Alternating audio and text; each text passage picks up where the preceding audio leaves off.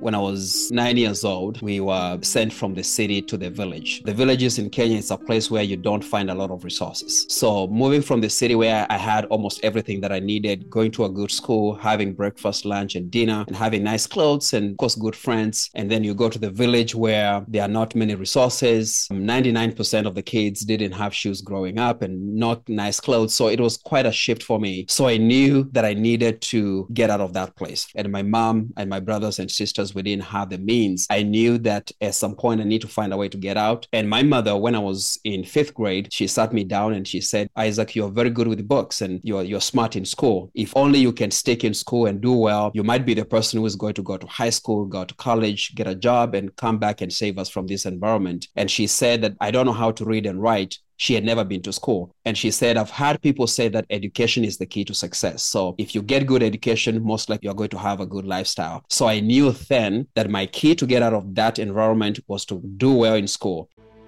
In a corporate world where all employees have great leaders with no egos that create fun cultures where people can do their best work, the employees and companies thrive while doing great things for the customers, themselves, and each other.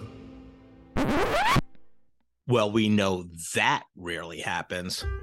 I'm Jeff Palacio. I have been a leader for over 40 years for every t-shirt size company, from small 16 employees to extra large over 1 million. Please join me while I interview outstanding leaders that will share stories of great leadership and not so great. It will help you become a better leader while poking fun about all the crazy shit that happens in corporate America. This is part 2 of Jeff's conversation with Isaac Wambua on the corporate couch. You'll be sure to want to listen to part 1, but now let's listen as Isaac discusses his career and his unique motivation. You're motivated by money because you have such a sense of obligation to your family and giving back to them and supporting your mom, who did some unbelievable things to support you and your 6 siblings. You know, to me, it's hard to make that decision. Like, you're going to quit a job that you're getting paycheck every 2 weeks and say, hey, and I'm supposed to keep a job for, I'll say, at least 2 years, right? Like you said. But yeah. Where did you get that sense of, I need to do something else?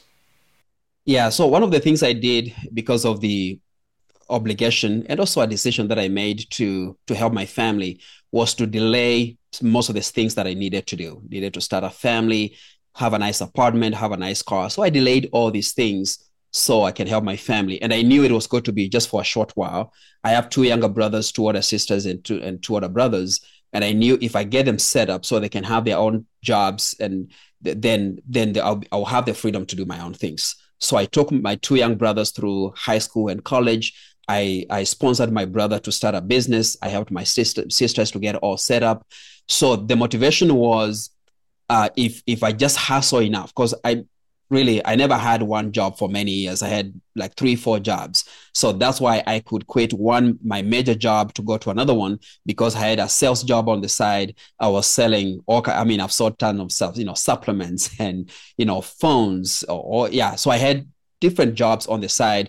At some point I was delivering newspapers in 2011, 2012, delivering newspapers at night. That gave me a little bit of money as well. So I was able to take care of the things that I needed to do with my family just by these side jobs. But I knew that I need to build my career. I needed to move fast to identify the thing that makes me happy, the career path that I want to take. That's why I was really comfortable to quit that one job and go to another one, because I had some kind of a backup. Yeah, incredible. You were doing the side hustle thing before it even became a term. So you picked Maxwell's leadership program. John Maxwell, obviously a legend in the leadership space. What drew you to that program? And tell us a little bit about it. Yeah, so I had read John Maxwell's books. Actually, the first one that I read, I was still in Kenya, and it's called The Winning Attitude, and made a difference. But I didn't know who he was. And then I came to the US, got to know about him. But in 2014, it was early 2015, I was experimenting with the speaking here and there. So I was speaking at a youth conference, and I was the speaker before the main speaker. And so I spoke, and according to them, I did well. And the main speaker spoke, and I came to learn the main speaker was a guy who was very successful. He's a millionaire. He had a company here in Overland Park. And after the speaking, we sat down having lunch together, and he said, Isaac, you have a gift. And actually, he's the first person in the US who said, Isaac, you need to pursue this. I think you're really good at this. And he said, you need a certification because you're an engineer. People don't know who you are. So a certification might help. And he recommended the John Maxwell team certification. So he's the one who recommended that. And actually, he paid half of the certification fee for me, and I paid the other half. But when I got into the Maxwell certification, I figured it's a great program with great mentors. So that's why I stayed all this time. And now I'm a part of the executive leadership team just in that particular organization. And it has gone through a lot of transitions just to improve the program. So that's how I got into it. Wow, phenomenal. What great advice. And a common theme amongst all the leaders I interview is everybody has people that have helped them along the way, but just, yeah, that's incredible. And so what's it like working for Maxwell? Like, what are you doing day to day with clients? Mm-hmm. Yeah, so my business, if I can just highlight this a little bit, my business has 3 lanes. There is the business consulting and coaching. We do those together, and we help small to medium-sized companies to streamline their processes and systems to increase efficiency, productivity, make money, attract and retain employees.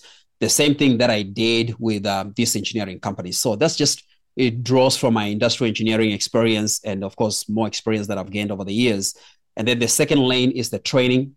And we train middle managers, supervisors, team leaders, managers, junior executives, and we coach on management, leadership, communication. And within communication, we also train on DEI, the diversity, equity, inclusion, and belonging.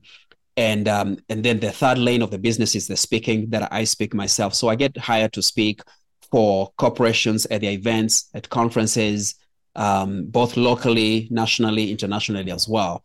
So my day-to-day is taking care of my clients, and I have a small team of people now, and I have someone in the team who is leading the consulting and coaching side. So that has freed my time to do more speaking and training. So my typical day, again, I have a family, 2 kids and a wife, and drop off my daughter at school around 8:30. Then my day starts around 9 o'clock. And so some days I'm meeting with clients, others I'm having a conversation with someone like you. Or doing presentations. So it's never the same, but it's a very interesting kind of a job to have because I never do the same thing. But everything is geared again towards helping people, especially business owners and leaders, to improve performance within the teams that they lead. So again, they can help the company make more money. And I know I talk about money a lot, but that's not the driver. The point is money is a resource. When they have enough money, they can pay their people well, they can retain them, get them some good benefits, especially healthcare coverage, and then also make a difference in the communities that they operate within. So that's usually my typical day, really. A lot of talking, that's what I say, but people are willing to pay for it. Incredible. So did you do any formal public speaking training, and what was that like? Yes, I've gone through formal public speaking training through different programs. The main one I still go through that. So within the Maxwell leadership, we have the speaking lane, we have the coaching lane, we have the business development or training lane. So within the speaking lane, there's a very highly skilled and highly experienced person called Roddy. He's in charge of that, and he's my mentor. So I'm in the mentorship program. So I went through Roddy's training, and I still go through that, but also through other platforms as well. Yes, because when you think about speaking, it's a skill like any other, like driving, whereby you want to be a safe driver. You also want to enjoy driving. And if you have people in your car, you want to give them a good experience. So speaking is not about just getting on stage and looking, nice and fancy and people applauding you. What I've found is that speaking is about using my voice to inspire people and empower them, taking them through a journey, transferring information and experience that I have, but at the same time to make sure that they are enjoying the experience. And that's the most important thing for me. So tell me, the first time you got paid to speak in front of the group, how many people were in the audience? Okay, so I'll give you two examples. So the first one, I was 10 years old, 9.5, almost 10 years old, and I was in Kenya. So we grew up in church. My mom took us to church, which I'm really grateful for that. It shaped me and who I am. So when I was 9.5 years old, we had a bishop come in town, and our church was a small one, and the place was all cleaned up, and we all got ready. It was around Christmas time, and I was one of the kids that was given a few Bible verses to recite in front of the congregation. So a time came, and we were in a small room, and we were supposed to get on stage. I had a few kids ahead of me, and when my time came, I froze. I couldn't really move, and at some point, they got tired of me, and they pushed me to the stage. And when I got on stage, I froze. I couldn't even speak. I forgot my lines. And somehow, after about 30, 45 seconds, which felt like really 30 minutes, I remembered my lines, and I started speaking and reciting the verses. And as I did it, my volume went up and up and up. And looking back, people thought I was passionate about my speaking, but I was just scared. I didn't even know that my voice was going up. And when I was done, I ran out of the stage, and at the end of the service, the bishop came to me. Actually, he asked for me, and he said, "I would like to talk to that boy who spoke with a lot of passion." And he gave me 5 shillings, which is an equivalent of a penny. He gave me a penny actually. So he gave me 5 shillings, and he said, "Okay, go and get yourself a Christmas gift," which was basically candy for me and my friends. So that was my first speaking engagement. Because what happened, my mother told me, "Okay, just give me the money. I'll keep it for you so you don't lose it." But she never gave me the money back. So my first manager was my mother, who embezzled my funds. And then the second one that I was in front of a big audience was in 2017. It was in front of 6,500. And I was paid good money, 10,000 to be on stage. Of course, being my first time being on a big stage, and beyond that, the pressure, because when someone hires you, they expect you to perform. There was a lot of pressure, but I believe I did a good job, because after that, they hired me again and again. So 2017 was my first time that I got in front of 6,500 people. Wow, incredible. And that public speaking coaching is just part of the Maxwell program. Oh, yeah, it is. Incredible. So, what led you to? You just published your first book in November. What led you to write a book? Yeah. So my purpose in life, which I've shared a little bit of it, is to inspire and empower people. And when it comes to inspiring people, is showing them what's possible for them, who they can become, what they can do, what they can have, the kind of professionals they can become, and then empowering them is giving them the tools and the resources to get there. Now, going back to my first job as an assistant production manager, I wish someone trained me and coached me on how to become a good manager and a good leader. I wish someone gave me the resources, and if not anything else, told me the truth that just because you have a degree doesn't make you a leader. And then through my journey working with different companies and my clients, what I've seen is that middle managers, which again, I did that for 12 years, somehow get ignored most of the times. You find when you hire new employees, we take them through the onboarding, then the initial training. Then after that, the only other group that gets a lot of attention is the executive team. They go to retreats and vacations and all kinds of stuff. But the middle management people get ignored. So I decided to write this book as a resource to help middle managers to learn how to build high-performing teams. And it talks about how to understand their positions, to know that as a middle manager, you are not helpless. You have so much power because you are influencing the productivity in the company. That means you can lead up to the top management, and you can lead down and right across. So it just expounds on who they are. But again, different things on how to interview people, how to get committed, how to build a psychologically safe environment for your people, all the way on how to have a positive, disciplined discussion. So it's basically a blueprint for middle managers, but also senior managers can use it as well. So what prompted me to really, really want to write that book was to provide that resource, but also to amplify my message out there, because I can't be everywhere. Yes, I have the clients that I work with, I get to speak, but if I want to help as many people as possible, I felt the book would be a good resource to do that. Yeah, that's great. I mean, what a great accomplishment to have a book published. What was your writing process, and how long did it take you to write the book? Yeah, it took me about 11 to 12 months to get it all done. And this was a relatively easy book for me to write because it's the first one. All these ideas that I've had since when I had a job, I had just to sift through and looking at, okay, what's the most important thing? So I went through all the notes that I had and then went through some kind of research to make sure that the information is up to date and modern. So it took me about 11 months to write that book. And one particular concept that came to my mind when I was working in engineering, and if I go back to that company, I can show you where I got that idea. It was about how dreams get killed by managers. Someone walks in, they get hired, and then they say, I have this cool idea. And the manager says, no, we don't do that. We don't change things around here. So I wrote down and I said, don't kill people's dreams. And if we go back to where I was around the reception place. I can show you where I was when I wrote that particular note. And I had it in my Google Drive. So it was a relatively easy process for me to write. But now for the second one, I'm doing a research for the second book. This might take a while to publish it. What's the topic of the second book going to be? I'm not going to tell you, but I'll tell you the the premise of it. The second book is all about drawing power from within yourself, which again, I can tell you a story about that. From when I was in sixth grade, I had a mechanical bike and it used something we call the Dynamo, which is a little gadget that gets attached to the tire of a bicycle. And as you pedal, as the tire moves, it produces internal power and it's connected to a headlight, so it produces light. So it's called the Dynamo. And that's why I call my business the Dynamo Methods. And it's all about drawing power from within. And for individuals, professionals like you and me, what I teach people is that the answers are always within yourself.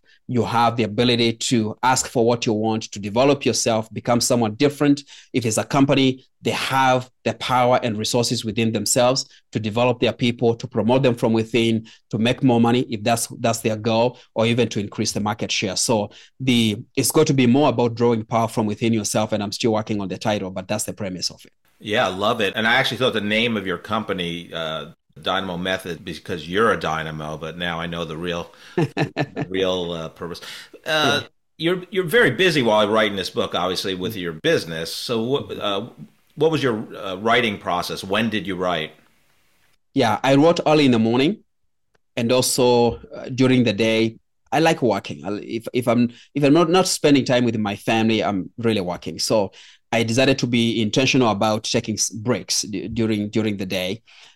So during the day, I'll spend about 30 minutes just going through some ideas, not necessarily writing, but brainstorming ideas. And then early in the morning when I wake up, which I usually wake up at 4:15 in the morning, I'll take about an hour and a half just to write. So I wrote this in the mornings, but also in November, December of 2021, I traveled to Kenya and I was there for 6 weeks. And since again, I wake up very early, I had all the time to write. So I did most of the writing when I was in Kenya for those 6 weeks.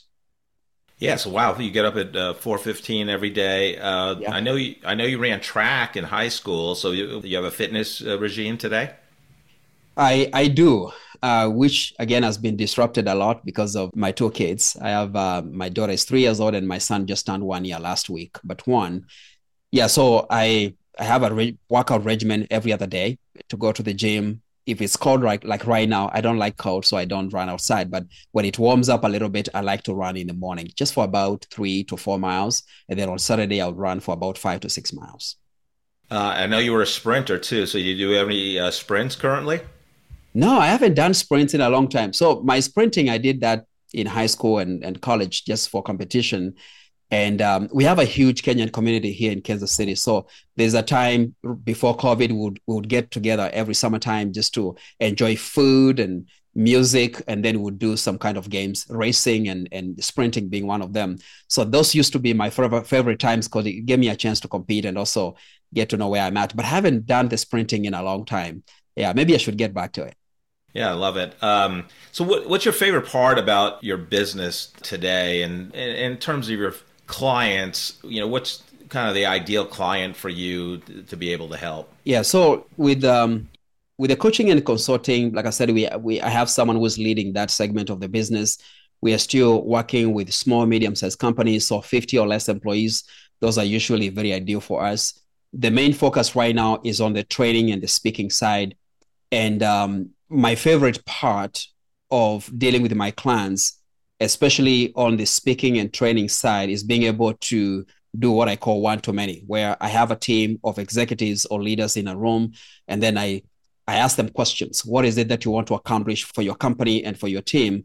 Basically, they're sharing their dreams, which those are company dreams, but they also share their own personal dreams. So my favorite piece is being able to take their personal goals and dreams and help them to align them with the company goals. And when we align them, then we can move towards where we want to go. And that makes it easy to work together. But the second piece that's really interesting for me, and I love it, is watching them start accomplishing what they thought was not possible. Because we all have some mental blocks. We think, okay, that's way too big, or I'm not capable, I'm not strong enough. We don't have the manpower, we don't have the skills. So being able to see the potential in the company and the people that work in that company, and then starting to work towards their goals, and then they start getting some kind of success, you can see, a glow on their face and starting to believe in themselves. That's the most important thing for me, because even after I stop working with them, because I don't work with, companies indefinitely, even after I leave, then they'll still be able to drive it, because now they know there's power from within themselves. They know they can do it. They don't have to have a coach like me. The coach is there to guide them, but not to do it for them. So it's all about inspiring them, believing in them, walking through the journey, and then stepping back so they can take the reins of leading the company. Yeah, that's phenomenal. So in Dynamo Method, you're kind of in the early stage of your journey, your corporate journey. What are you focusing on right now as the leader, the CEO? So my main focus right now is on a segment that's very kind of sensitive, relatively sensitive, especially here in the US, and that's the DEI, diversity, equity, inclusion, and there's a B, belonging, and it keeps on changing. But the main basics is the DEI, diversity, equity, inclusion. And in our company, that falls under communication. And I know some people have it as a separate segment. So the main focus is, number one, to educate leaders and executives and business owners to know that DEI is not necessarily a monster that you should be afraid of. It's an opportunity to have a discussion. DEI has been there for many, many years. It's only that right now we are shedding a lot of light on it, and there's a lot of outcry. Different groups are demanding that, and there's nothing wrong with that. So we are showing them that it's nothing new. When we do that, it helps them to relax and not to get all frazzled, because when you are relaxed, you are likely to perform well. But the second piece is also to train on DEI. We have a fully developed program, is SHRM certified program. There's a workshop, there's a mastermind, there's a coaching segment of it, and I also have a 1 hour speaking based on DEI. So we are training on that, but also for small companies, we are helping them to develop their own DEI program. So that's the main focus, and I feel the market is huge, but people are so confused and worried. I mean, they're shying away from having that discussion, and I feel because I've been trained, I've been certified in this, I've been working with clients and organizations to facilitate this discussion, I feel that I have a professional obligation to get out there and help as many leaders as possible with this. So that's our main focus for this year, in addition to the clients that we have in the consulting side, and also my speaking brand. Actually, I'm getting asked to speak about this a lot. So it's the speaking and the training, they are going together. Phenomenal. I'd like to address two different groups of people with every guest, just to help them. One is a recent college graduate. They're going to graduate in May of the coming year. What advice do you have for a recent college graduate to get a great job? Yeah, so if they're looking into getting a great job, or even starting a business, it doesn't matter. They need to work on themselves if they haven't started yet. Now, college education is good. The academics, they're good, but sometimes they are too theoretical. Okay, but they are designed to do that. They give you information, but most of the times they don't translate that information to show you how you can use it in the workplace. But one of the things they can do is to start developing themselves. They need to have self-awareness to know what their natural strengths are and natural abilities. What are some of the things they do that make them happy? That means they're trying to identify their passions, but also they need to learn how to communicate very well, to be very articulate on what they want, to be able to express themselves within a very short time, because people are becoming very impatient. If someone ask me, Isaac, what do you want? Most likely, if I ask you, Jeff, you know what you want. You know what you want this week, next year. And it doesn't mean that's all you want for the rest of your life, but you should know what you want at the time that you want it. So being able to express themselves. And what that does, it gives them confidence. And confidence is not everything, but it opens a lot of doors for you. So when they walk in, they can exude that confidence without being, coming out as if they're being arrogant. Basically, they need to work on themselves. The second thing, they need to build their network. They need to know who is who in the industry that they want to get into. And one of the best places is not just to network within colleges or with their professors. They need to step into the business world. You and I, we belong to different organizations here in Kansas City and potentially nationally as well. And it's easy to participate virtually and also in person. You need to show up and get to talk to executives like you and say, Jeff, what has been your biggest lesson in the industry? Ask questions, get to know people, tell them what they are doing, what they are looking for. They say, I'm looking for a job in this industry. They are likely to get connected, that easily. And it's not because they are not qualified, but people do business with those that they know, like, or trust. So developing themselves and also building a network, those two things are going to serve them very well. Yeah. Oh, excellent advice. I love it. The second question I ask, and you're going to be an expert on this based on your first job out of college, leading a group of 65 people. But the second question I ask every guest is, what advice would you have if somebody that's an individual contributor gets promoted to manager, and now they're a first-time leader of people, they have direct reports? What's your main advice to that group? My main advice is that they need to be a leader today. They don't have to have a position. And leadership, and this is something that I've learned over the years, is not about the title. It's about being able to influence people to do the things that they're supposed to do anyway. That means they don't have to muscle anyone out. So even if they are just an individual contributor, number one, they need to lead themselves. Self-leadership needs to be key. So they show up on time, they're organized, they do their job, and not just the average way. They need to be exceptional in their jobs without necessarily stressing themselves out. In America, and I believe in every part of the world, it's easy to be exceptional because the targets and the expectations that are set, they're usually very average. And I don't think anyone who really wants to be successful should be average. So self-leadership is key, but also developing themselves and being able to speak up in a professional and respectful way, speaking up in the sense of sharing what they're learning. If they are reading a book, they show up to meetings, or, when they are with their bosses or their colleagues, they can share the concepts that they are learning.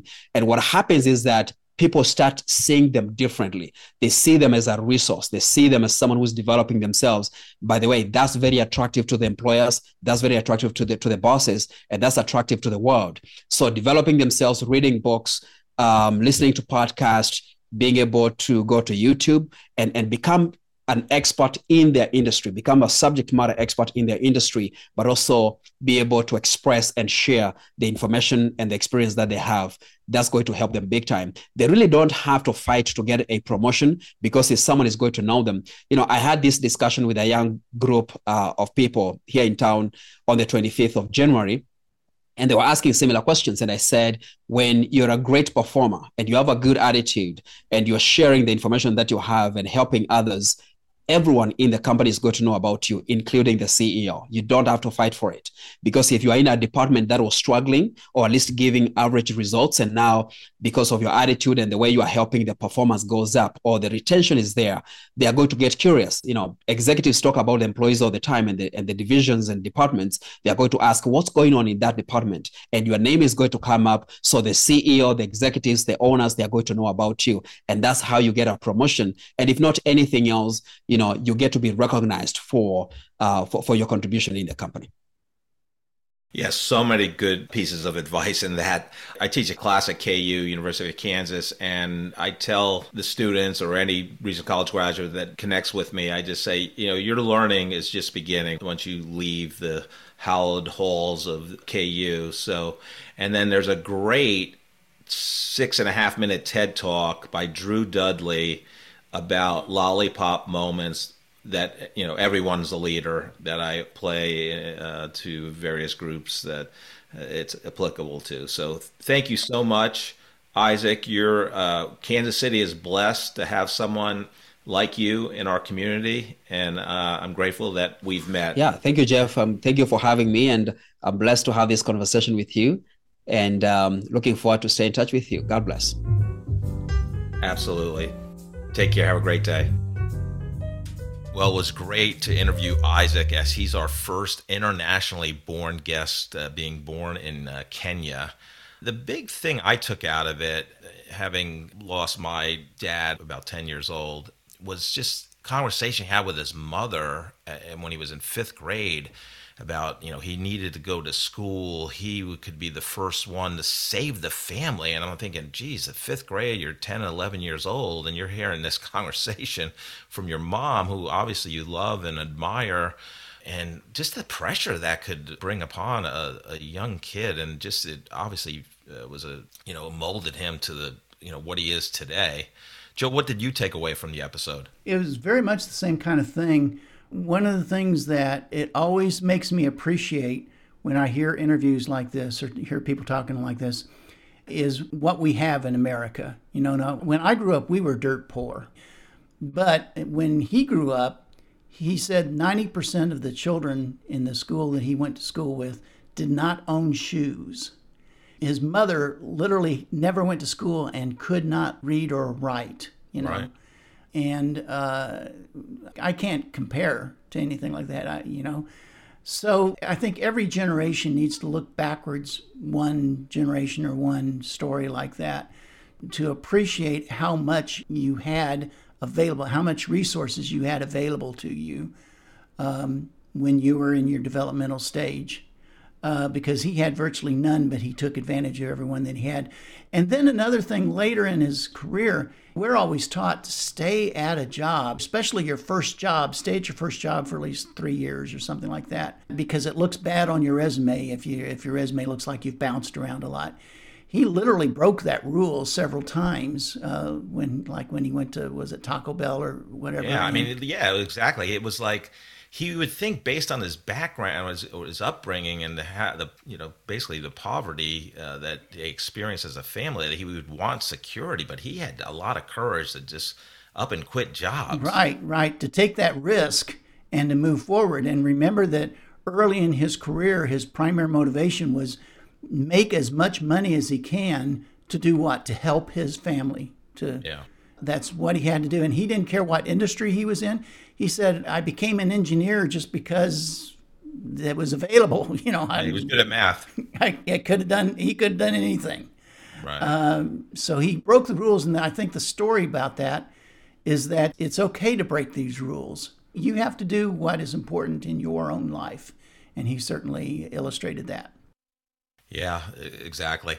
So based on Isaac's background and his upbringing and the episode, what leadership advice do you have? Well, I'm going back to our favorite philosopher, Dr. Sheldon Cooper, who one time said, a while back, YouTube changed its user interface from a star-based rating system to a thumbs-up rating system. And I tell people I'm okay with that, but I'm really not. Thank you so much for listening to this episode of The Corporate Couch. If you enjoy the podcast, I would love for you to take 2 minutes out of your day to rate us 5 stars and write a review. Please join me next week to learn from another great leader sharing their professional journey and insights.